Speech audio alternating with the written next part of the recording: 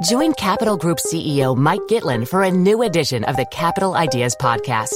In unscripted conversations with investment professionals, you'll hear real stories about successes and lessons learned, informed by decades of investment experience. It's your look inside one of the world's largest asset managers. New episodes are available monthly. Subscribe wherever you get your podcasts. Invest 30 minutes in an episode today. Published by American Funds Distributors, Inc. Support for this podcast and the following message come from Corient. Corient provides wealth management services centered around you. As one of the largest integrated fee-only registered investment advisors in the U.S., Corient has experienced teams who can craft custom solutions designed to help you reach your financial goals, no matter how complex. Real wealth requires real solutions. Connect with a wealth advisor today at Corient.com. That's Corient.com.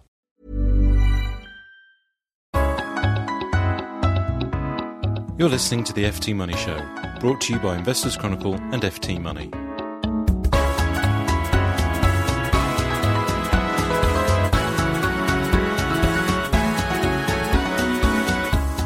Hello and welcome to the FT Money Show. I'm Richard Anderson from Investors Chronicle. And I'm Steve Lodge from FT Money. And together, we'll be bringing you this week's financial lowdown in downloadable form. So Steve, what's in the show this week? Well, we're going to be giving lots of tips on how to make and save money. We discuss which way mortgage rates are heading, how you could pass on assets to future generations without paying exorbitant tax, and good news, bad news. And if you've got a subject you'd like us to tackle, you can email your questions to ask.ftyourmoney@ft.com. But first, we're going to take a look at the markets, which are bouncing around all over the place at the moment. I have with me Simon Thompson, who is company's editor of Investors Chronicle. Simon, could you just start by explaining just what's going on in the markets right now? The US and UK stock markets have had an amazing bull run over the last 4 years, rising over 100% each, and this peaked out in July. And it's no surprise to us at Investors Chronicle, because we predicted the markets would peak out this summer and we'd be going into a bear market. You actually published a piece, I believe, in July, predicting pretty much actually what's happened. That's correct. I actually analysed every single bull market and bear market in the US over the last 75 years and actually realised that any stock market boom, bull market that started in the second year of the decade in the US actually ended in the seventh year. The seventh year of the decade is a graveyard year for markets. So this is basically what's happening right now? It's exactly what's happening right now. And actually, if you look at the UK stock market over the last 4 years and actually draw a trend line through all the troughs that the market's made, that trend line actually broke down last week, which is actually very, very significant too. So what's actually happened in the last week then? Well, you've had an unwinding of the carry trades. That's where speculators have been borrowing cheap yen and reinvesting the money overseas for high-yielding assets. You've had a rout in the bond markets. You've had hedge funds unable to make margin calls because the value of the assets they've invested in have plummeted. And people have got very, very jittery indeed. So obviously the markets have come off a bit. But, I mean, according to your research, you actually think markets have got quite a lot further to fall. When I looked at every single bear market in the US over the last 75 years, I realised that a bear market, in the US this is, peak to trough, so from the peak of the market, the Dow Jones was 14,000 points last month, to the trough, it's going to be a minimum of 17% drop. That would put the Dow Jones Industrial Average at under 12,000 points before we see an upturn in the markets. And what effect would that have on the UK market? The UK market's got to be dragged down with it. There's no way out. And if the UK market falls as much, the UK FTSE 100 index would fall to at least 5,500 points. So, and you seem quite relaxed about all this in stark contrast to a lot of the panic that's going on in trading floors around the city. You think there's an upside to this? There is a huge upside to this because we know at Investors Chronicle something that not very many people actually know, and that's that in the third year of the US presidential cycle, the UK market has never ever fallen. And to recap, this third year of the presidential cycle started on the 3rd of November last year when the FTSE 100 index was 6,150 points. So we predict at Investors Chronicle that by the 3rd of November this year, the FTSE 100 index will be back above 6,150 points. Fantastic. There's clearly opportunities everywhere, both on the way down and on the way up. What is the best way that investors can take advantage of these opportunities? Well, we've been advising investors to actually short the market through listed CFD products. Société Générale is one of the providers of those that we've advised readers to actually use their products. They can also use covered warrants, which is an excellent retail product, or they can use spread betting accounts. That was the Investors Chronicle Simon Thompson. And you can find out more about Simon's market analysis at www.investorschronicle.co.uk.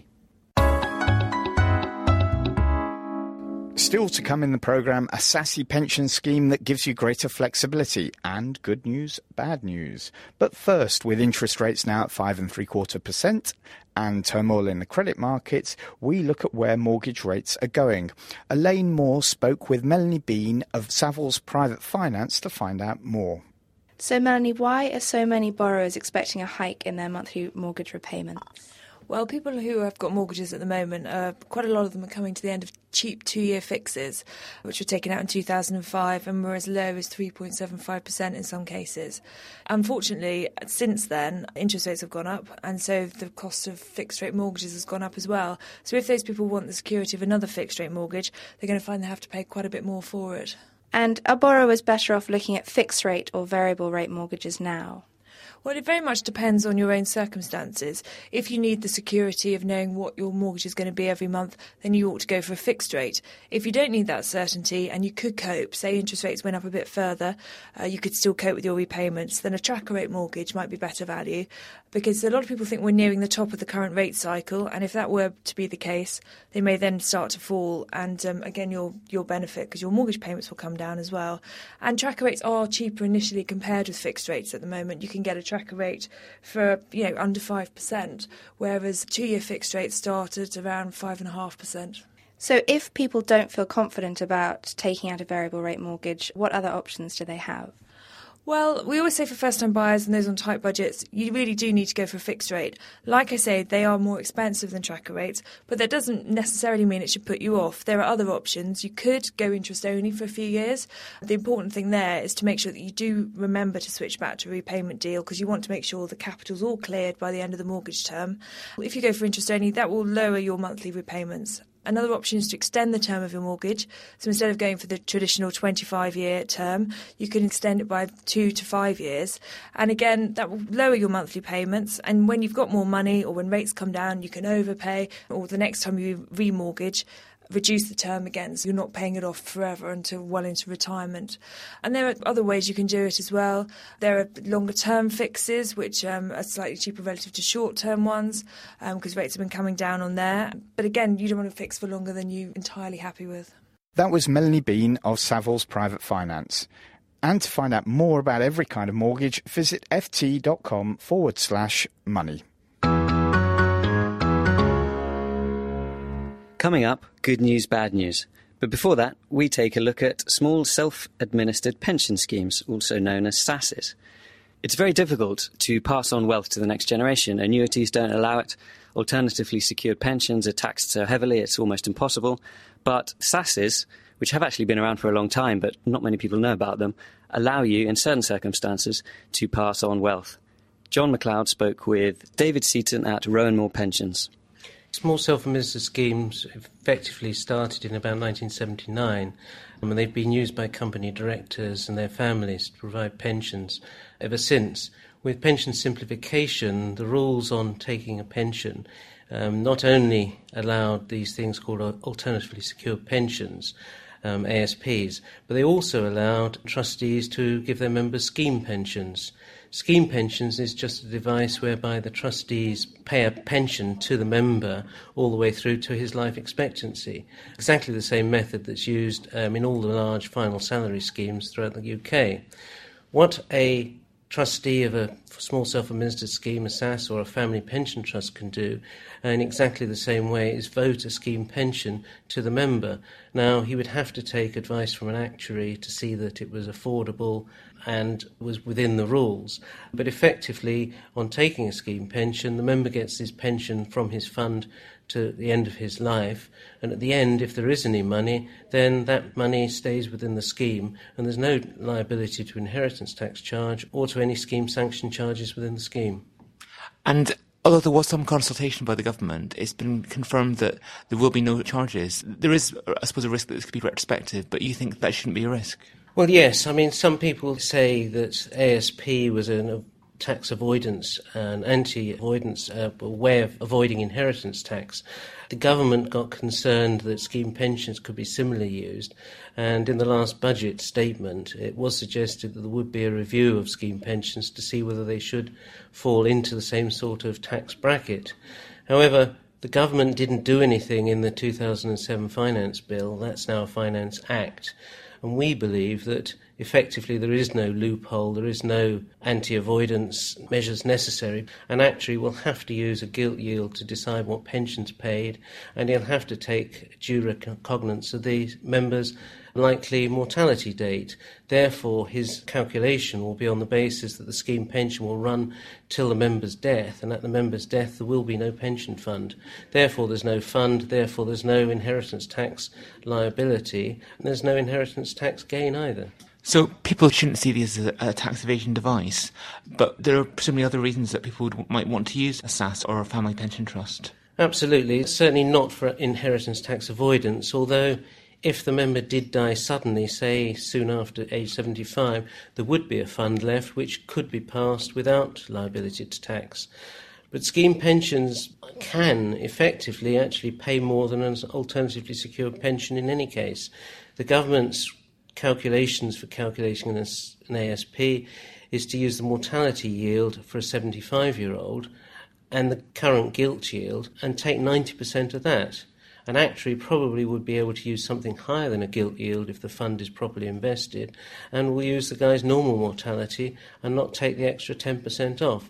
So generally you can expect to receive more money from a scheme pension than you would from an alternatively secured pension. Using SASs or family pension trusts, you can also pass assets down the generations as part of the pension scheme, such as commercial properties. Yes, the great difference between small self-administered schemes and what we call family pension trusts over conventional SIPs is that you're pooling several members' funds together. That gives you the advantage that they're sharing in the assets of the pension scheme. This gives the members more control over what goes on because they're the trustees. They're not beholden to a provider like a SIP provider. They can make all the decisions themselves, and it means that if they have perhaps family premises in the pension scheme, that premises doesn't have to be sold to pay somebody's pension because it can be passed down the line to younger members of the family as part of their pension, whilst contributions coming in from the children perhaps are used to pay grandparents' pensions. The whole common trust or family pension scheme can carry on living throughout the generations. That was David Seaton at Rowan Moore Pensions. And finally today, good news, bad news. We've all had probably more than enough of credit markets this week, credit market turmoil. So, Richard, what caught your eye apart from that? Well, there's one particular product that definitely jumped out. Something catchily titled Bespoke IPD UK Monthly Index Tracker. Oh, dear. Precisely. This thing was basically launched as a very simple tracker fund following the Commercial Property Index. Pretty low risk, you'd think. Tracker fund, low risk. Commercial property, low risk asset class. But unfortunately, things went pretty horribly wrong. This thing was only launched in November last year. Since then, the index that it tracks has gone up 13%. The fund has actually dropped over 7%. Ah, so what's the problem? The problem was, obviously, they couldn't go out and buy bricks and mortar, so they used the derivative markets. And quite simply, they got it horribly wrong. So where do we go from here? Well, as I said, you would expect this to be a low-risk product, and trackers generally are. I don't think people should be scared that any tracker fund they have is suddenly going to plummet. But it does just show that any financial product can go wrong. Sound advice, Richard, if yet more bad news. And that's it for this week's FT Money Show. Remember, you can email your views and your questions to ask.ftyourmoney@ft.com. We'll be back next week with another financial lowdown in downloadable form. But until then, it's goodbye from me. And it's goodbye from me. From the FT Money Show team and our producers, Blue Barracuda.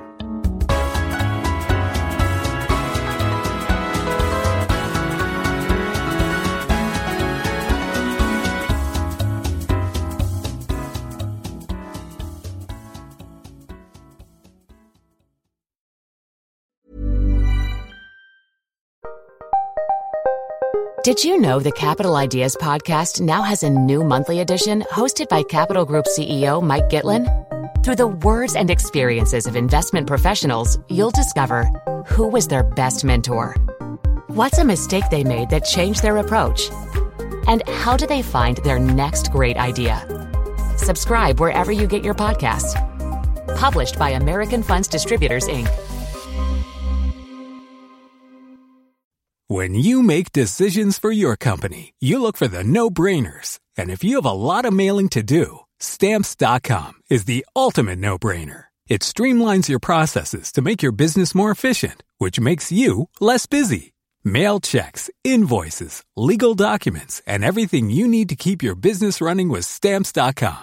Seamlessly connect with every major marketplace and shopping cart. Schedule package pickups and see your cheapest and fastest shipping options from different carriers, with rates up to 89% off USPS and UPS rates. And with the Stamps.com mobile app, you can take care of mailing and shipping wherever you are. Make the same no-brainer decision as over 1 million other businesses with Stamps.com. Sign up with code PROGRAM for a 4-week trial, plus free postage and a free digital scale. No long-term commitments or contracts. That's Stamps.com. Code PROGRAM.